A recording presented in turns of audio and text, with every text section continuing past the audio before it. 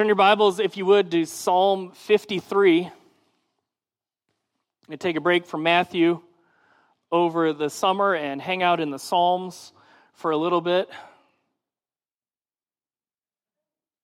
We've done this a few summers. We started at 1 and we got to 53, so good job, everybody. If you're using one of the blue chair Bibles, it's on page 475. As will become clear, just in a quick reading of this psalm talks a lot about sin.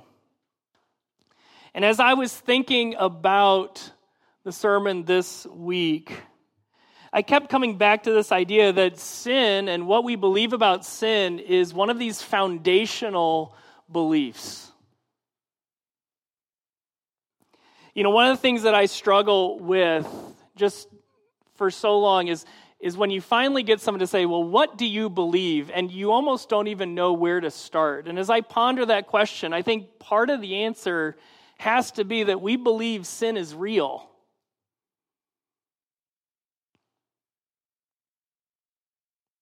Our statement of faith, the 10 statements that summarize what we believe, includes talking about the reality of sin. Reading from the article, The Human Condition, we believe that God has created Adam and Eve in his image, but they sin when tempted by Satan. In union with Adam, human beings are sinners by nature and by choice, alienated from God and under his wrath. Only through God's saving work in Jesus Christ can we be rescued, reconciled, and renewed.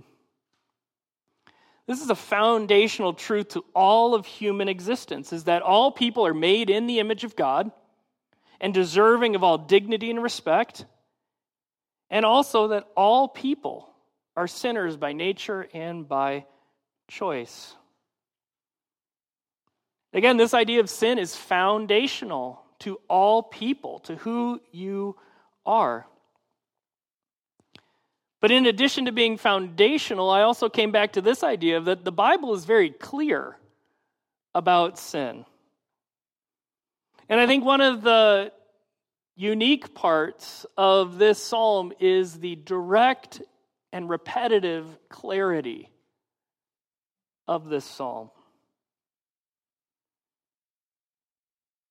And I think we need to wrestle with this fact that if we're honest with ourselves, the idea of sin is very clear. You know, some have said that sin is the only part of our theology that can be empirically proven. One only needs to watch the news or watch your neighbor or watch yourself to see sin in the world. So as we turn to Psalm 53, we're going to have a clear look at what God says about sin and us as sinners and what it looks like living in a world where all people sin. The last thing I want to say before we jump into the text is that Psalm 53 is almost a complete carbon copy of Psalm 14. If you want to look at that later this week, go for it. But let's turn to Psalm 53, beginning in verse 1. We're going to go verses 1 to 3. The fool says in his heart, there is no God. They are corrupt, doing abominable iniquity. There is none who does good. God looks down from heaven on the children of man to see if there are any who understand, who seek after God.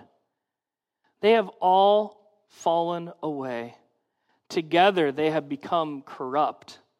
There is none who does good, not even one. Now let's begin verse 1 there. It says, the fool says in his heart, there is no God. There's sort of two types of fools in the Bible. One is that foolishness is not necessarily the same as sin. It's the result of ignorance, and that one must learn so that one may not continue to be a fool. But there's also a sense in the Bible where foolishness is tightly linked with sin, And this is an example of sinful foolishness.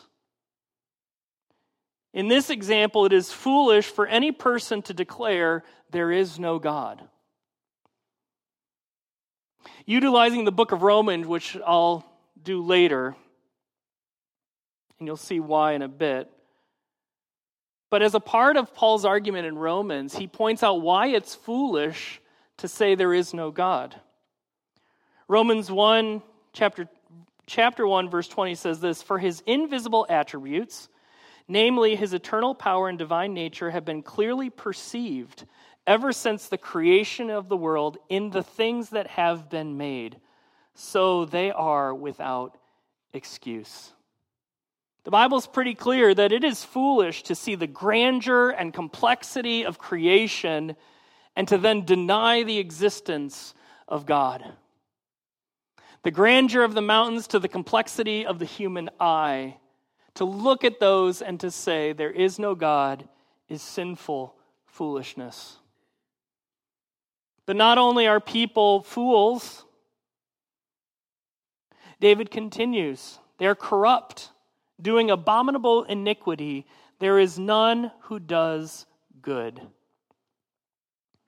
Those who deny and reject God are sinners by nature and by choice. No one is inherently good. You know, since the Psalms are poetry, there's often neat poetic language embedded in the Psalms. One example here is that word corrupt used at the end of verse 1 there. It's a rare word in the Bible, and it comes from a related word meaning to make sour. Our sin is like sour milk that is rotten. Our hearts in that way are corrupted, spoiled. But again, David doesn't stop there. He continues in verse 2 with God's view of people. Look at verse 2 with me. God looks down from heaven on the children of man to see if there are any who understand, who seek after God. The picture, the poetic picture, is of God looking down from his throne in heaven to observe humankind. It calls to mind the story of the Tower of Babel, where God looks down and sees the sinfulness of man. And God's summary of his inquiry is found in verse 3. They have all fallen away. Together they have become corrupt. There is none who does good, not even one. We need to appreciate the repetitive language of totality in this passage. What began in verse 1, there is none who does good, continues in this verse with they have all fallen away. There is none who does good, not even one. This is that clarity I spoke of earlier. The Bible makes it clear that there are no exceptions to this rule.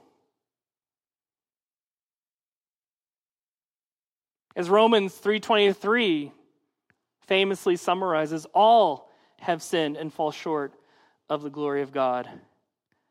There's no wiggle room on this, and the repetition of this psalm helps us to see that. All people, no exceptions, are sinners. Now there's two main branches of application here. I'm going to talk about the first one now, and then when I come back to verses 4 and 5 in the next verses, I'm going to talk about that second branch of application.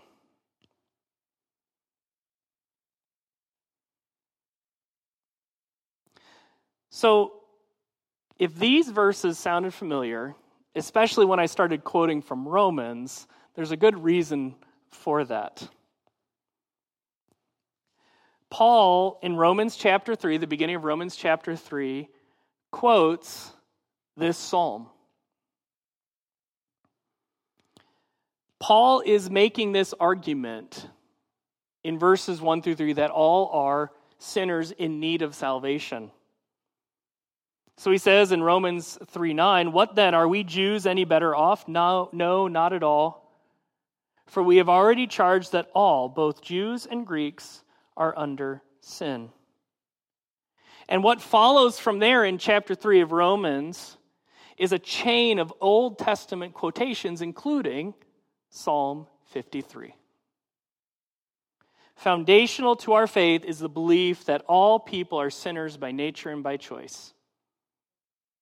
And if you have never accepted Jesus by faith, you are a sinner. And if you have accepted Jesus by faith, you are a forgiven sinner. And if we don't understand the bad news of the Bible, then we will not understand the good news of the Bible. You see, one of the reasons that I think that sin is foundational is because our understanding of our own sinfulness changes everything else we believe. So, for example, unless you understand you are a sinner, you will never see your need for a Savior. Because what do you need saved from? If sin is not real, then the Bible doesn't make any sense. If you're not actually a sinner in need of salvation, then you don't need Jesus because you're not a sinner. You see how it unravels? Theologian H. Richard Niebuhr spoke of a brand of Christianity this way: a God without wrath brought men without sin into a kingdom without judgment through the ministrations of a Christ without a cross. If sin isn't real, if sin isn't a problem, well then what did Jesus do on the cross? Do you see, if that goes away, everything else unravels like a sweater. But again, the Bible is clear.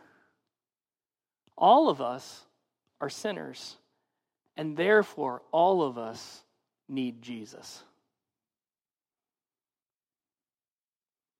Another way we need to apply this is that a knowledge of sin kills pride and cultivates humility. If we recognize that we are sinners who are only saved by grace and the mercy of God, then it's hard to be prideful. We become prideful when we believe our own lies that we are good and we deserve God's grace. Or we think of ourselves as good and, well, there's those sinners over there.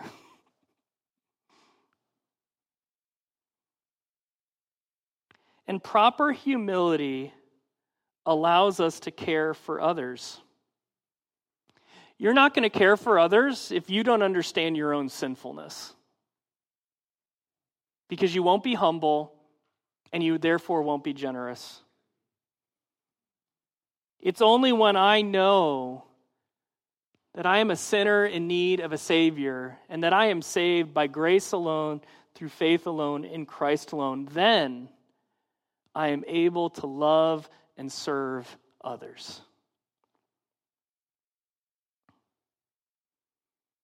And thirdly, when we know we are forgiven sinners, then we will forgive others.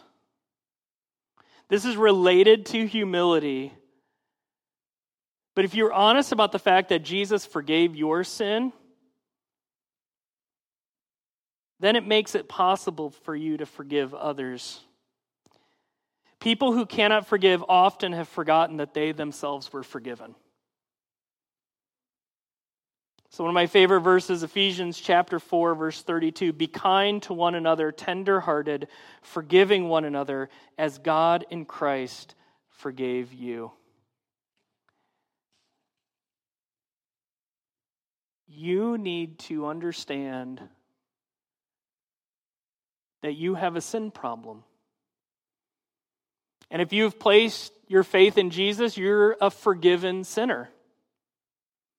And this side of heaven, that is going to be true. And one day the glory of being completely set free from sin will be ours. But beware the problem of forgetting your own sinfulness.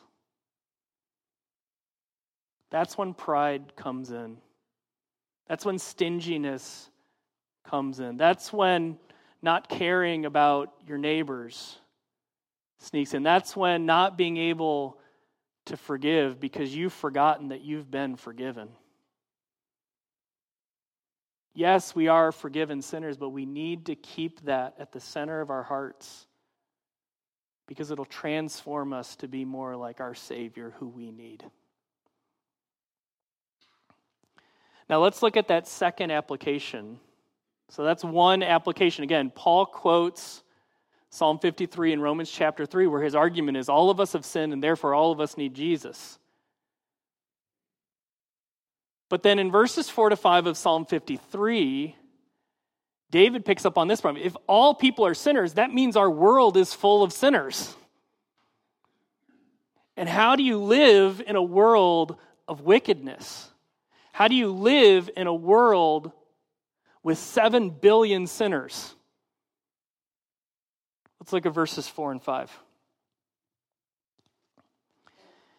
Have those who work evil no knowledge, who eat up my people as they eat bread, and do not call upon God? There they are in great terror where there is no terror. For God scatters the bones of him who encamps against you. You put them to shame, for God has rejected them. How do you live in a world full of unrepentant sinners?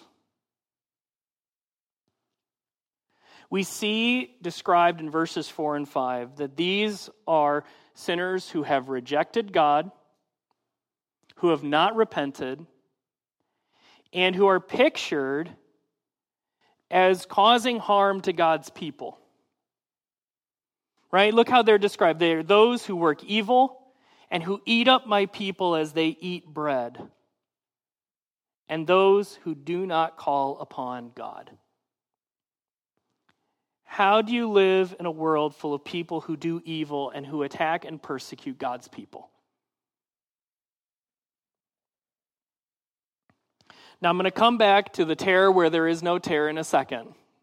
All right, so let's jump to the end of the verse there. So verse 5, for God scatters the bones of him who encamps against you. You put them to shame, for God has rejected them. You know, one of the helpful things of the Old Testament is often we have these concrete physical expressions of spiritual truth. So the people win against their enemies, you put them to shame, but it is God who has caused the victory, for God has rejected them. In this instance, we're to picture Israel's enemies encamped against them. And in a world full of unrepentant sinners and full of people who've rejected God, it is often that we can feel surrounded like there is an army encamped against us. What hope do we have? Well, part of that answer here in Psalm 53 is we can trust in God's justice. That one day God will scatter the bones of those who have rejected him because he has rejected them. Now notice in verse 5 it says, you put them to shame. The picture is of a military victory, but we must see that any victories we experience are because of the Lord. Because right after it says, you put them to shame, the reason is that God has rejected them. Now with that in mind, let's go back to the first part of the verse. Okay, there they are in great terror where there is no terror. I want to connect this to a story from 2 Kings chapter 7. In this context of God fighting for his people and that any victory or expression of justice is a gift from the God. And in a story found in 2 Kings 7, the Israel is under siege by the Syrians. And the Syrians are encamped around them. Let me read you a slightly longer passage from 2 Kings chapter 7. And we're introduced there. While this is going on, we're introduced to some characters of these 4 men with leprosy. So, 2 Kings chapter 7. Now there were 4 men who were lepers at the entrance to the gate. And they said to one another, "Why are we sitting here until we die? If we say, 'Let us enter the city,' the famine is in the city, and we shall die there. And if we sit here, we die also. So now come, let us go over to the camp of the Syrians. If they spare our lives, we shall live, and if they kill us, we shall but die." So they arose at twilight to go to the camp of the Syrians. But when they came to the edge of the camp of the Syrians, behold, there was no one there. For the Lord had made the army of the Syrians hear the sound of chariots and of horses, the sound of a great army, so that they said to one another, "Behold, the king of Israel has hired against us the kings of the Hittites and the kings of Egypt to come against us."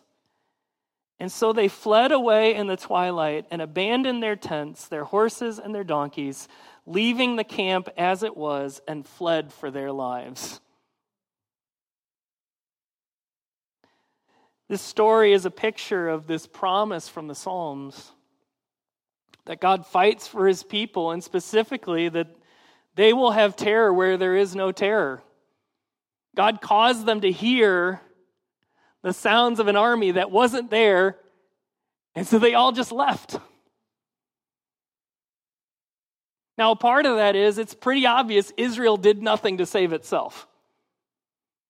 The story doesn't say, and Israel made a lot of noise so that the Syrians got scared and ran away. God saved his people from the foes that have encamped around them. And living in a world where all people are sinners by nature and by choice, we have a God who fights for us. A God who protects us, that we can hope in his justice and his care. This moves us to the last verse of the psalm.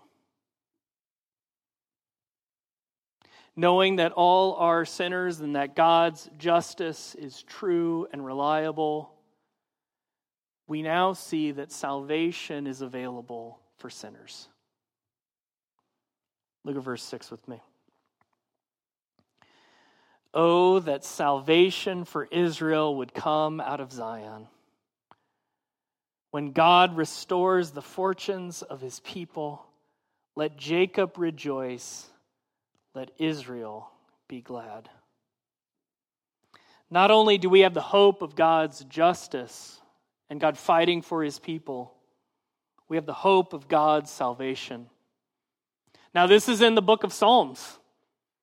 This is in the Old Testament, and so David cries for future salvation. He is hoping in a salvation that would come out of Zion. Zion is the mountain upon which the city of Jerusalem sits. And what David hoped in, we know happened. Our salvation truly did come from Zion. Our salvation truly did come from Jerusalem. Jesus Christ didn't lead an army,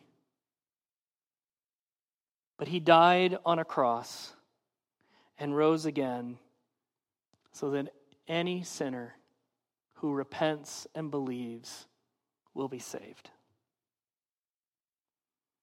You know, this last part of the verse speaks to the future and present realities of our salvation. You know, because we are saved by Jesus, we have the future hope of his return, where he will make all things right, or as the psalm says, restores the fortunes of his people.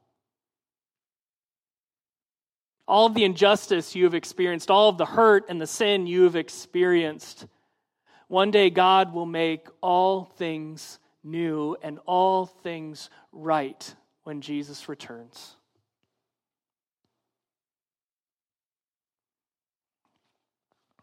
And because of this hope in the future, we can have joy and gladness today. Because God has saved sinners, He has not left us in our sin. And because we have the hope of His justice and the hope of eternal life, we can, with the psalmist, say, let God's people rejoice. Let God's people be glad. In a world full of sin, you can have joy and gladness because you have the hope of eternal life. In a world full of sin, you can have joy and gladness because your sins are forgiven through Jesus. And you can have joy and gladness that one day Jesus will return and make all things good. A couple thoughts as we close up this morning. Number one, all have sinned. We believe sin is real, and the Bible, again, is not ambiguous about this. Again, all of the nones and the alls and everyone. Again, go back and read through Romans where Paul quotes Psalm 53. You don't have to be a genius to see it. It's true. It's true about people out in the world. It's true about us. We're sinners by nature and by choice. There's no exception to the rule. And you're only a fool to not admit that that's true. Confess your sin and find forgiveness today. And when you believe that, again, I promise it can transform your life. When you're real about your own sin and your own forgiveness, you're able to be humble and generous and forgiving. And we're not those things when we forget that just like everybody else, we needed to be forgiven and we needed a Savior. Secondly, God fights for His people. Verses 4 and 5 are the big difference between Psalm 53 and Psalm 14. That's why I said they're almost a carbon copy. The difference is verses 4 and 5. The unique part of Psalm 53 is this idea of God fighting for His people. Again, picture the Syrians encamped against Israel, and Israel does nothing to save itself. That is us and our Lord. We can trust in God's justice and His goodness. And finally, there is salvation for sinners through Jesus Christ. God has provided for a Savior out of Zion. He sent His Son Jesus to die on the cross and rise again so that all who repent of their sins and place their trust in Him will be saved. And because of that salvation, we can have hope in the future when Jesus returns to make all things new. And you can have hope and joy and gladness today because of that salvation. Let's pray.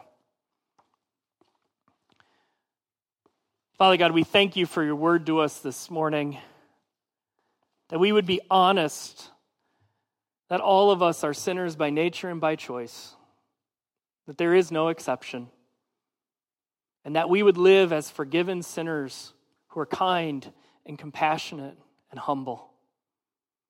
We thank You that You have made a way for us to be forgiven through Jesus Christ. You have set us free from sin. And that we would trust in Your justice and trust in the hope of eternal life, that we would live today, even in a world full of sin, that we would live lives of joy and gladness. We pray this in Jesus' name. Amen. Thanks for watching this video from Hillside Evangelical Free Church. Our hope is that these resources will help you grow as a fully devoted follower of Jesus Christ. We're located in Green Bank, Washington on Whidbey Island, and if you live in the area and are looking for a church home, we'd love to have you join us. You can find out more information at our website at hillside-efc.com.